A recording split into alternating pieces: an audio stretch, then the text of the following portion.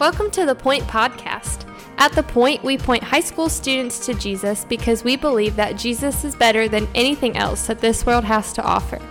We hope that this podcast is an encouragement to you in your walk with Christ, but that it does not replace the time you're already spending with the Lord.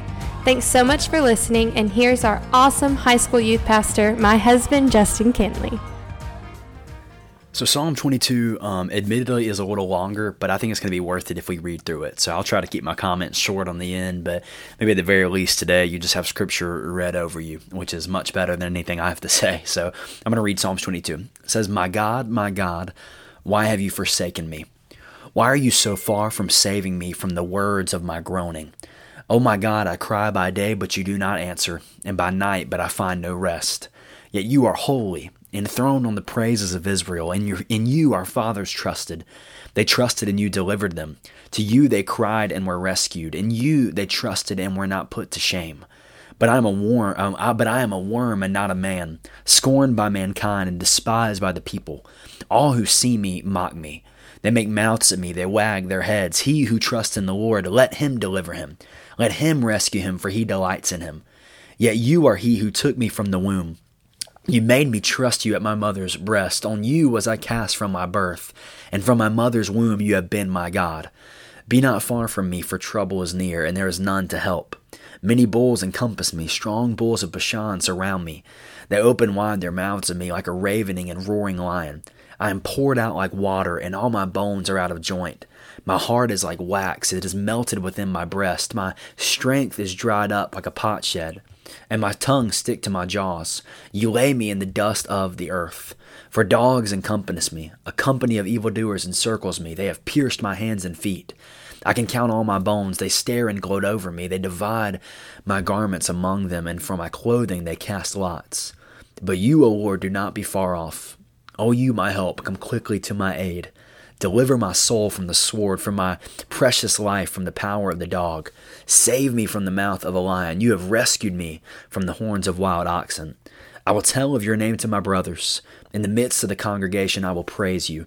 You who fear the Lord, praise him. All you offspring of Jacob, glorify him. And stand in awe of him, all you offspring of Israel. For he has not despised or abhorred the affliction of the afflicted. And he has not hidden his face from him. But he has heard when he cried to him. From you comes my praise in the great congregation. My vows I will perform before those who fear him. The afflicted shall eat and be satisfied. Those who seek him shall praise the Lord. May your heart live forever. All the ends of the earth shall remember and turn to the Lord, and all the families of the nations shall worship before you. For kingship belongs to the Lord, and he rules over the nations. All the prosperous of the earth eat and worship. Before him shall bow all who go down to the dust, even the one who could not keep himself alive. Posterity shall serve him. It shall be told of the Lord to the coming generation. They shall come and proclaim his righteousness to a people yet unborn, that he has done it. You know, it's amazing to me preaching through 1 Peter, and we've been thinking a lot about Christian suffering, especially if you're listening to this episode the night it comes out. We just really talked about suffering a lot just a few minutes ago. But how suffering has happened in the Bible, Christian suffering. And it's amazing to me how often suffering comes up in the Bible. And this one here is a particularly intense case of suffering because this is literally what Jesus quotes on the cross. I mean, verse 1, when it says, my God, why have you forsaken me? That's what Jesus is quoting as he suffers more than anyone has ever suffered on the face of the planet, right? So you can imagine how intense this psalmist suffering is if this is what Jesus runs to quote. But what's amazing to me is in the midst of this suffering, and even in the midst of this psalmist, the writer of the psalm suffering here, what's amazing is in the midst of the darkness of this psalm, you see glimmers of hope breaking through. And I think about verse 5 where he says that his ancestors called out to the Lord and the Lord protected them, right?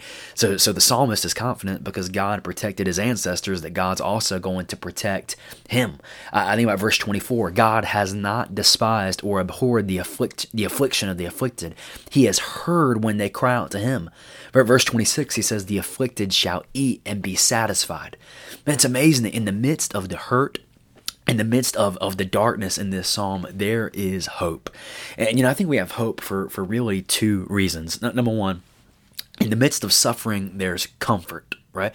In the midst of suffering, there's comfort because we know Jesus quotes this psalm. So Jesus suffered just as you and I suffered. And in fact, Jesus suffered way more intensely than you and I will ever experience suffering, right? I mean, Jesus suffered for the sins of the world, and he became sin who knew no sin, right? But you and I have a God who is not distant to our suffering, but he can relate to your suffering in an incredibly real way because Jesus suffered for you and me on the cross. And so there's incredible comfort in that, but also there is this unavoidable hope that you come to in suffering. And the unavoidable hope is that we know that Jesus said, my God, why have you forsaken me on the cross? But we know that God did not forsake his son in the grave because God raised Jesus up on the third day. So resurrection is at the end of the road for every believer. Now, wherever your road takes you, it might take you to a painful death. It might take you to a life well lived and you die peacefully. I don't know. But death is appointed for all, and resurrection for the believer is inevitable at the end of it. And we can rest in that and we can hope in that because God did not forsake his son to the grave, but he raised Jesus up on the third day. So we have comfort, man, in suffering because we know Jesus knows what it's like to suffer with us and really suffer for us. So there's comfort there. But man, what great hope do we have in his resurrection? As 1 Peter chapter 1 verse 3 says, we have living hope in the resurrection of Christ, that God will not abandon us to the grave, but he will raise us up again just like he did Jesus. I'm grateful that God doesn't waste suffering, that there's comfort and there's hope even in the midst of it. Thanks so much for listening. The Point is a ministry of First Baptist Church Indian Trail for high school students. We offer life groups every Sunday morning at 8, 9:30, and 11 o'clock. And we meet on Wednesday nights at 6:15. For more information, you can go to our church's website at fbcit.org.